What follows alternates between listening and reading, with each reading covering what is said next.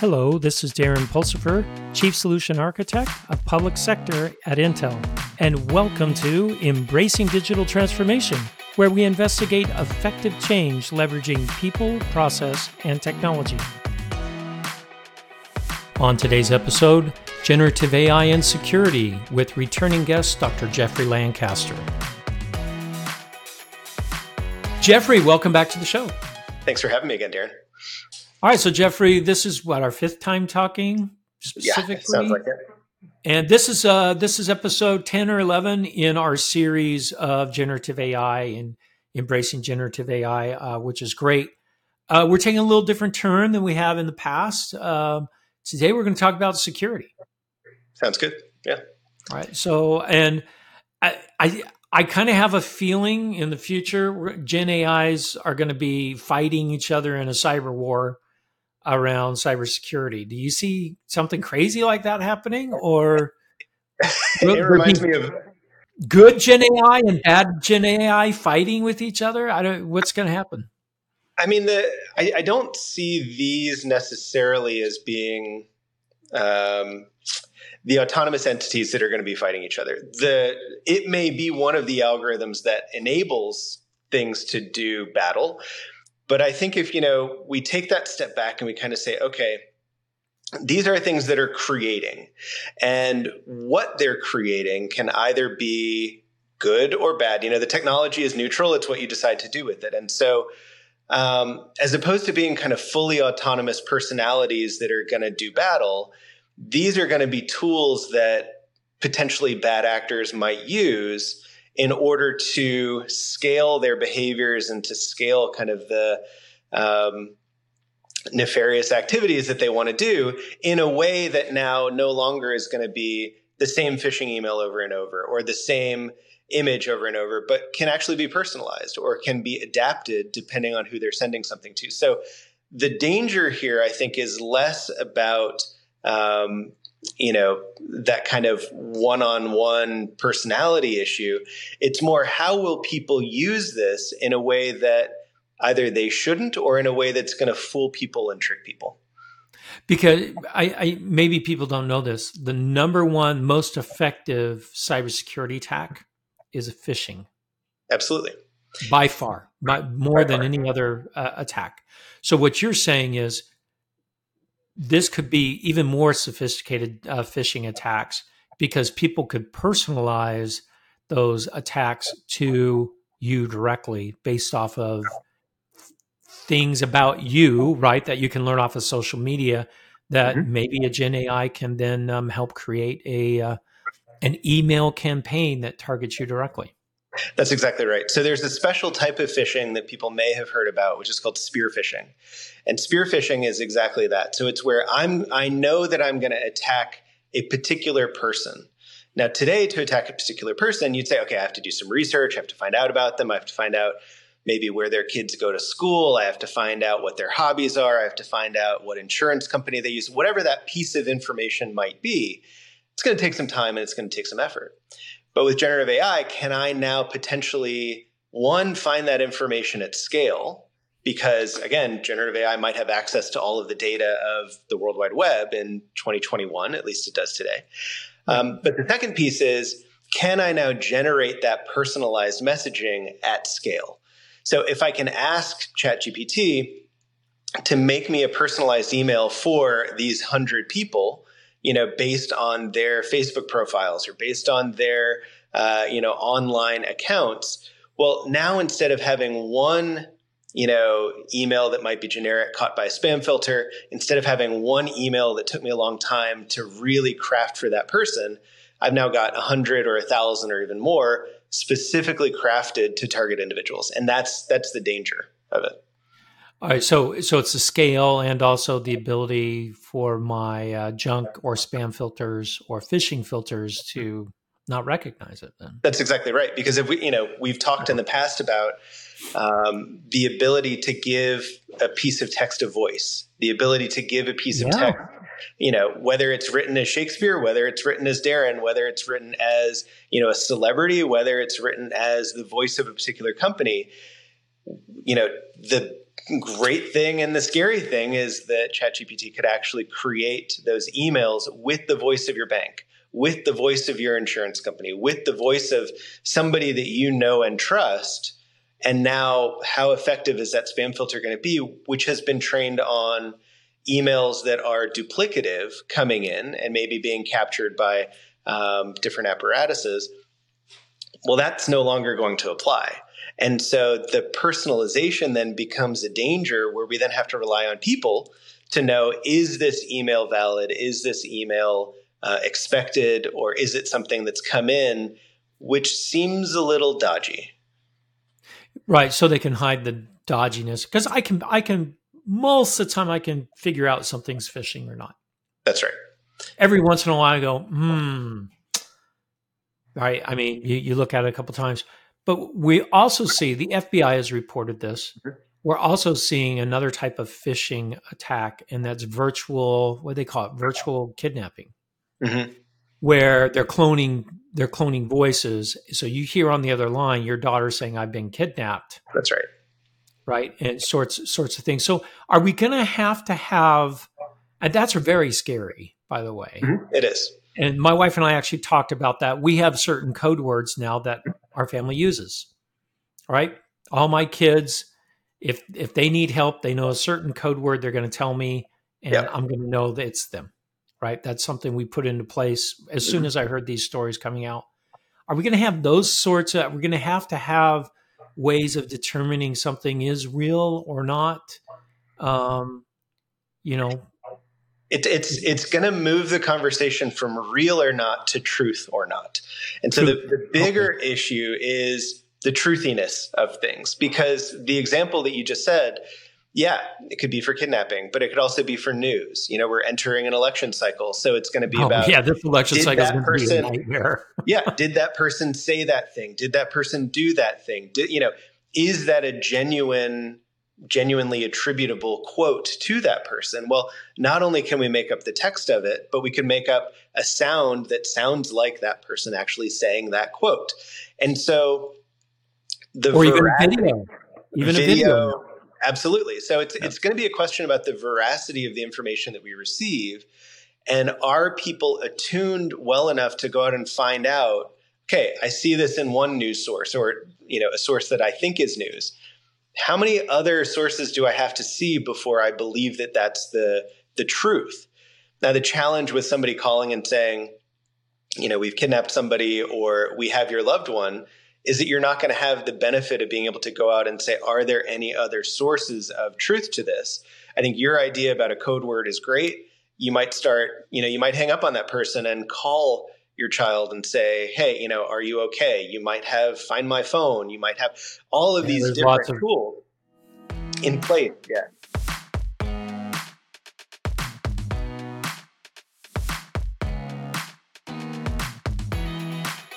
So that brings into, if we're talking about cybersecurity aspect of that, I could also use generative AI to help me combat bad actors. That's absolutely right. As well. So it's a tool that both sides have access to.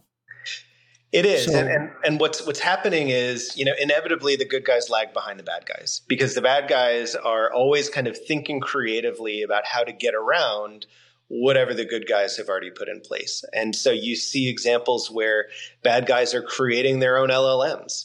It's not just going to be ChatGPT and what OpenAI has, but they're training their own to now maybe be more effective, or to not be as indicative of what, let's say, the detectors might say for OpenAI, because that might be what that detector got trained on.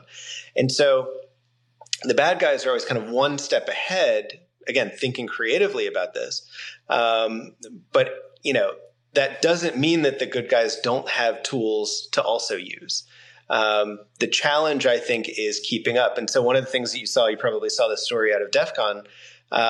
DEF CON is a conference in Las Vegas where hackers get together and try to hack into things. And very often they try to hack into things, which if they did it normally, it would be a federal offense. But if they do it at DEF CON, it's sort of sanctioned by a lot of the companies. So, there were, I think it was four or five, something like that, different LLM providers who provided their large language models to the hacking community and said, can you now make this thing do something that it's not supposed to do? Can you? So they were actually hacking the LLMs themselves, trying to get That's right. them to work outside of their guardrails that have been established. Exactly. And so what ended up happening is, it wasn't just that the company sort of put it up and let people go at it. They put it up, let people go at it. And then they were adapting the models and adapting the behavior of the models so that the next day, when people came in and tried the same thing, it was no longer effective. And so the benefit to those companies really is that they get the expertise of what's called red teaming. They get all these people to come in and try to hack into it at scale, at least at the scale of DEF CON, so that they can improve what they're putting out into the market. I actually like that a lot. So we're going to see more of that sort of thing. There's a new type of hacking or cyber threat. I don't know if it's a threat or not, but where people are going to start hacking LLMs, getting them to do things outside of what the operating parameters are, asking them questions in a certain way or whatever the case may be then. That's right. This is something called prompt injection. And prompt injection is essentially asking for data, asking for information, asking for content that the model has specifically been designed not to give you. So for instance, you might say, how can I hack people? And the model says, you know what? I don't want to give you that information. I've been told I can't give you that information. So one strategy is to say, I want to make sure that I don't get hacked. What are some behaviors that I can do or that I shouldn't do to not get hacked? And so it's almost a double negative where then the large language model doesn't fully comprehend what you're asking. And so it says, well, don't do this and don't do this and don't do this if you want to not hack people. Well, as a human, I know I can read that and I can say, oh, I'm just going to flip that on its head. And that's how I can hack people, or how I can do that thing that I'm not supposed to learn about. So, that's one level of it. But a whole nother level of it is even potentially getting data that I, as a user, should not have access to. And so it's about manipulating the input, manipulating the language, recognizing that behind the scenes, and if I really have an understanding of the way that tokens are passed into the large language model in order to generate the output, I can send something in that actually confuses the model, that actually makes it do something that it wouldn't normally even be a possibility of doing. And in return, getting data back that I shouldn't be able to see or that I shouldn't get as an output. So this is really interesting because large language models, in some respect, have increased the attack surface. Hugely, yeah. And this is, I think, for a lot of companies, for a lot of, even personal people who are looking to use these, typically the first concern ought to be security, which is, and we've talked about this, what is the security around what I'm asking it? So can anybody else see what I'm asking it? Can anybody else see the data that I'm getting back? Can I look inside of it and actually see where that data is coming from? But if you dig in a little bit deeper than each of those, it's exactly what we're talking about, which is, am I inadvertently either sharing data with bad actors? Am I inadvertently doing anything which maybe I unknowingly, am participating in, but I don't know because I don't exactly know what's happening inside of that black box? A great example of this is the Samsung IP leak that just happened, where they were taking notes, engineering notes from a meeting, and they wanted them transcribed by an LLM. Mm-hmm. It did it, and then all the intellectual property were in those notes. Yeah. Now in the model, now you could ask the model certain questions and get those notes out. And that's the same for proprietary code. It's the same for any IP that a company is going to have. And this is why, one of the first conversations that we had was really around that spectrum of open versus private versus community, or, even a blended approach, because it is a security concern. If you've got people that are going to be potentially looking for help in a, positive, genuine way with their code, let's say, are they inadvertently sharing it with other people, which has now become a breach of your intellectual property? If you don't have a walled garden, if you don't have a sandbox that you control, then the likelihood is that, yes, that is now being leaked. Well, what's interesting is we've had no problem in the past Hmm. of using things like Stack Overflow Hmm. for code development, right? Everyone uses Stack Yeah, Overflow to ask questions. Oh, this piece of code isn't working. What do? I cut and paste that code, and I'm smart enough to know not to put like my credentials in the code. that's right. So I replace those with a bunch of X's. But I don't think people realize that they're leaking intellectual property by doing that. Well, I think taking from Stack Overflow, putting it into your own code, Well, typically you tend to be pretty safe. I think the challenge comes no, with but it's when I push my code up to Stack that's Overflow right. and say, "Can someone help me debug this?" That's right. That's exactly well, and that a lot of that's what happened with, let's say, GitHub Copilot. So if GitHub Copilot is now scraping all of the GitHub repositories for code examples, now Yes. the nice thing is that now if I need help with coding, I've got access to all that sort of brain Yeah, trust all the great of everything. knowledge of yeah. But if I've inadvertently shared my keys, do I trust GitHub enough to scrape out any API keys, to scrape out any auth I can tokens? tell you, I from personal experience, because I've accidentally checked keys into GitHub, Mm-hmm. they get flagged immediately. Yep. I was like, all right, that's pretty good. I completely gorked that, Thank completely you. botched it. That's right. And so, Um, they as a partner are, might be seen as trustworthy. right. Um, and I think that's part of the due diligence that people really need to think about before they start to leverage some of these tools with their proprietary information is what's my level of trust? Again, coming back to Yeah.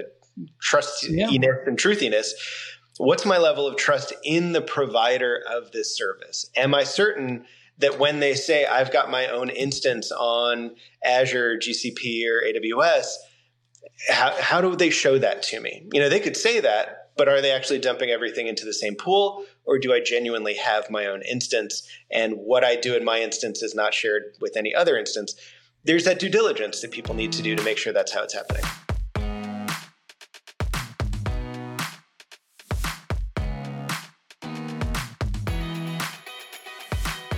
Well, and it can be a lot more insidious than we know because more companies are adding tools that use generative AI on the back end Yeah. without us even knowing that there's generative AI or maybe that our data is being shared.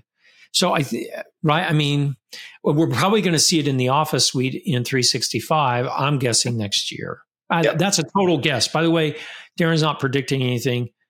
I'm just saying things are moving so quick Mm-hmm. that I could see a lot more of our tools have, hey, can you improve this email? Yeah, well, yeah, I can improve that email. Click improve, and all of a sudden, our intellectual property is now in a generative AI somewhere, That's right. and we didn't even know it went. We didn't even know it went there because we didn't think improve my email. Of course, I want to improve my email, right? Well, and this is where people see NVIDIA release their earnings today, I think, as we're recording Oh this. yeah, yeah. And they're doing very well. And I think part of that positive outlook for GPU compute, part of that outlook for storage, part of that outlook for kind of compute in general is that people eventually are going to want to move away from the purely open environment, and they're going to want to set up their own because of Yeah. the security needs. Now, when they do that, they're going to have to take into account the energy needs, the compute needs, the storage needs, all of these other things that they're no longer piggybacking on the open models about. But if they want to do it in a way that keeps that More competitive secure. advantage secure, they're probably going to want to set up something on their own. Which makes perfect sense, which is almost contrary to the big shift that we saw moving to the cloud. That's right. Well, Right, because unless people set it up in the cloud, right? So they certainly, could, but the idea is that in the cloud, I'm using general resources that everyone else can use. And I think a lot of people thought, well, a generative AI that the whole world can use yeah, is awesome, right? Because I have all the world's stuff there. And then people are like, oh, data. yeah. All of a sudden, and we had the same problem in the cloud, by the way. People were putting all their stuff up in the cloud, not securing their S3 buckets. And then all of a sudden, oh, my data is exposed. That's right. Right. The one thing that I will say, which I think is a benefit for the cloud, I think one of the best cloud use cases is when you have to burst temporarily. Yeah. This is why Yeah. AWS set up the cloud, their AWS in the Originally, first that was place. it. That's Yeah. why Amazon set it up, because around the holidays they had to burst. Well, for a company that might say, you know what, we're going to train our own LLM, which is not something that most people are either going to need to do or maybe want to do. But let's say you want to do that. The question then becomes, do I buy the infrastructure to do that, which I'm going to use once, and then I'm going to spin most of that down and run it kind of at a lower capacity? Or do I use something on the cloud where I can then do that training, get the model down, and then put it, maybe I'm going to run it on-prem. Maybe I'm going to run it in a Right. way So I run that— all my inference on prem, but all the training I did up in the cloud. Yeah, I could see that as a Exactly. good operating model. But those are some of, I think, the other considerations that people are going to want to take into account. Where is that training being done? How many times, how often am I going to need to train it? If I'm going to need to train it continuously, if I'm going to be taking that input, if I'm going to be reinforcing it, then I probably don't want to put it in the cloud because my cloud bill is going to be ginormous. Yeah, because of the egress costs, right? Well, the The egress data, the costs data movement. and the size of that compute is just going to be gigantic, and to have that running constantly, Just doesn't make it's not sense. sustainable. Exactly. So, hey, the killer app that companies like Dell and HPE and Intel, we provide chips for in the cloud and on prem, Yep. but that killer app that's going to consume as many resources as we can possibly throw at it's going to be LLMs. It sounds like. Yep. Yes and no. And I think, we've talked a little bit about kind of the future as well. And I think one of the trends that we're going to see more of is that the LLMs that live on the edge, the LLMs that might be doing a lot of the day-to-day heavy lifting. I just saw an article that was about Wegmans and, will I go and have a conversational UI at the grocery store? So whether that's Kroger or Albertson, whatever your local grocery store chain is, will I go and be able to have a conversation while I'm checking out my own goods? That'd be nice for people that are lonely. Go to the grocery store and talk to an AI. Yeah. Right. But the LLM behind that doesn't need to be huge. It doesn't need to contain multitudes. It doesn't need to be computationally intensive. And so I think what we're going to see is that the big models that have everything are going to be few. I think the models will become more specialized, and I think they're going to become smaller. So you're not going to need the size of compute to run, whether it's Llama 2, whether it's OpenAI's LLM, Right. whatever it is. Most people probably aren't going to need that in a business context. You're going to want that constraint. You're going to want a little bit more control, and that's going to equate with size is going to be smaller. Well, that's good, right? Because a smaller model is easier to secure, right? I could put tighter guardrails on it. So there's lots of great things around it.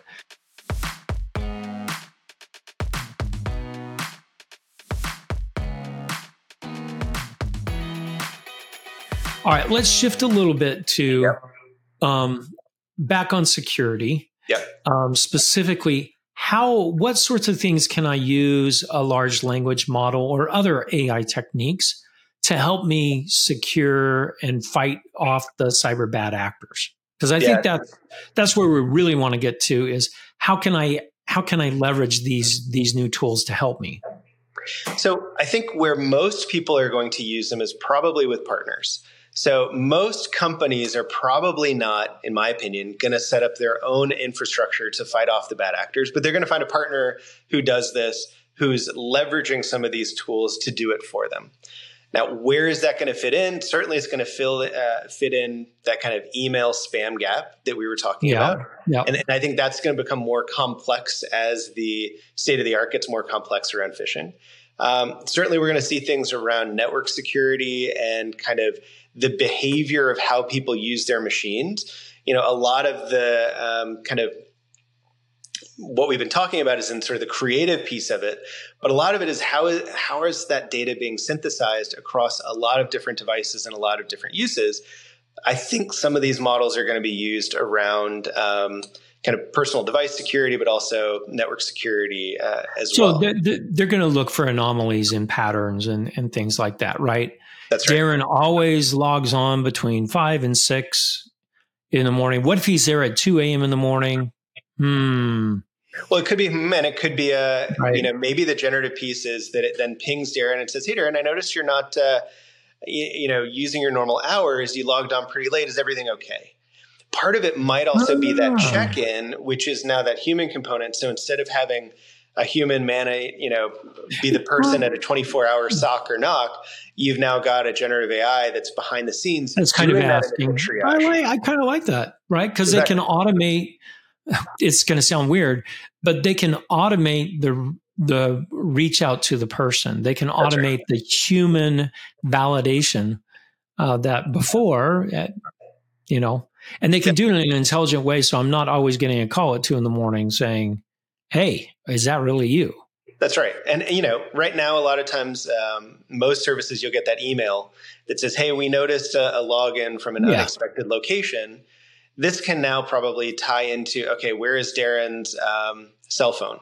Are we tracking what Wi-Fi Mac Oh, Jeffrey, you're connected creating to? Big Brother and Terminator and Skynet all at the same time.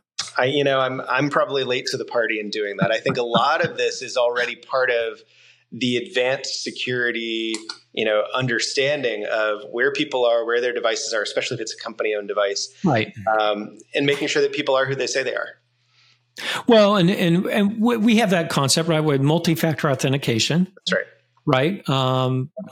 If I log in, it says, "Hey, check your phone." Boom, boom, boom. Yep. And then they even have it where it'll turn the Bluetooth on and say, "Oh, we detected your phone here. Validate through your Bluetooth on your phone." Yeah. I see that. Yeah. But a Gen AI in the middle of that could actually make it more personable and maybe smarter. And also, there's some services already today that look at the cadence that you type with, for instance. So as you're keystroking and you're typing, you've got a particular speed that you type with and kind of an order that you hit the Right. key, different than how I hit the keys. Well, it won't be too long until all of these different signals are going to be feeding in to determine, hey, is this actually this person, that we think it ought to be? So multi-factor is going to extend beyond just, hey, I got a code on my phone, but it's now going to be, am I typing with the right cadence? Am I speaking maybe in the right way? If I give a call, Right. is it the voice that I expect to hear on the other end? All of those things. Well, that's another thing we've talked about before. We've got text to voice and now voice to text. That's right. But it's not just to text, it's voice to, it's going to analyze my voice. Mm-hmm. Do I talk in the same cadence? It's very sophisticated. The voice cloning. Mm-hmm. I've mentioned on the show before, but I now cloned my voice so I can broadcast in multiple languages on my Embracing Digital This Week podcast, which is a newscast. And it does an incredible job with intonation and my cadence. I can tell the difference, but some of my coworkers they said, "Darren, your German's impeccable." I go, "Oh yeah, well, why thank you." Been practicing. Yeah, I've been practicing with Duolingo. And then the question's going to be, will you do that with my voice also? So, if you translate this conversation into German, is that going to be my voice in German? And will the tools know the difference between when you're talking, when I'm talking, as opposed to merging us together? So I have not tried that yet, Jeffrey. Okay. But maybe that's something we could try with your permission. I would get a 30-second clip and we'll translate this episode into German. And can it handle, well, I already know what I want to try and do. And that is I'll translate mine and then translate yours, but there's pauses between our talking. And can we mesh the two together? To me, that would be, oh man, it would be incredible because it would expose our podcast to more bigger audience, but at the same time, super scary. Yeah. Well, we'll need a safe word if we're going to do that. So yeah, we're going to need we'll need a code word if we're going to do that. Yeah, we absolutely will need a code word to do that. Well, Jeffrey, it's been wonderful as always having you on the show. We're going to have you back where we are going to talk about some of the limitations that we see today. And where we see the future going in AI, not just generative AI. To me, I had this conversation with someone, and I said, generative AI just made AI more accessible. Yeah, I think it made it more accessible, and it also made it more interoperable with people's daily lives. And because people are used to talking, they're used to having a conversation, people could start to see where it fits in. Okay, I can make images, I can make voice, I can do, it can help me with my email, which I'm doing a lot of. It touched on so many things that people were already maybe struggling with the time investment for. Yeah. That it sparked a lot of imagination. And it'll be interesting to see if that dies down, or if that, in 2 years, we're still talking about all the amazing things you can do with it. I think we're going to be still talking about it, but I want people to understand there's a whole lot more out there in the AI world than just generative AI. Some really incredible techniques and opportunities for growth as industries and also as a society. I think there's going to be lots of really cool things coming our way, and I'm excited about this. This is exciting stuff. Yeah, it absolutely is. And, maybe the other thing that we can talk about next time is the digital literacies that people need in order to work with some of these different AIs. So yes, they're there. Yes, they exist. But back to the truth question, the trust question, how can we make sure that people are still judging that reality as opposed to just taking it for granted? I think that's an important thing. It sounds like at least 3 more episodes. If you want, you let me know. All right. Sounds good. Thanks, Jeffrey. All right. Thank you, Darren. Thank you for listening to Embracing Digital Transformation today. If you enjoyed our podcast, give it 5 stars on your favorite podcasting site or YouTube channel. You can find out more information about Embracing Digital Transformation at embracingdigital.org. Until next time, go out and do something wonderful.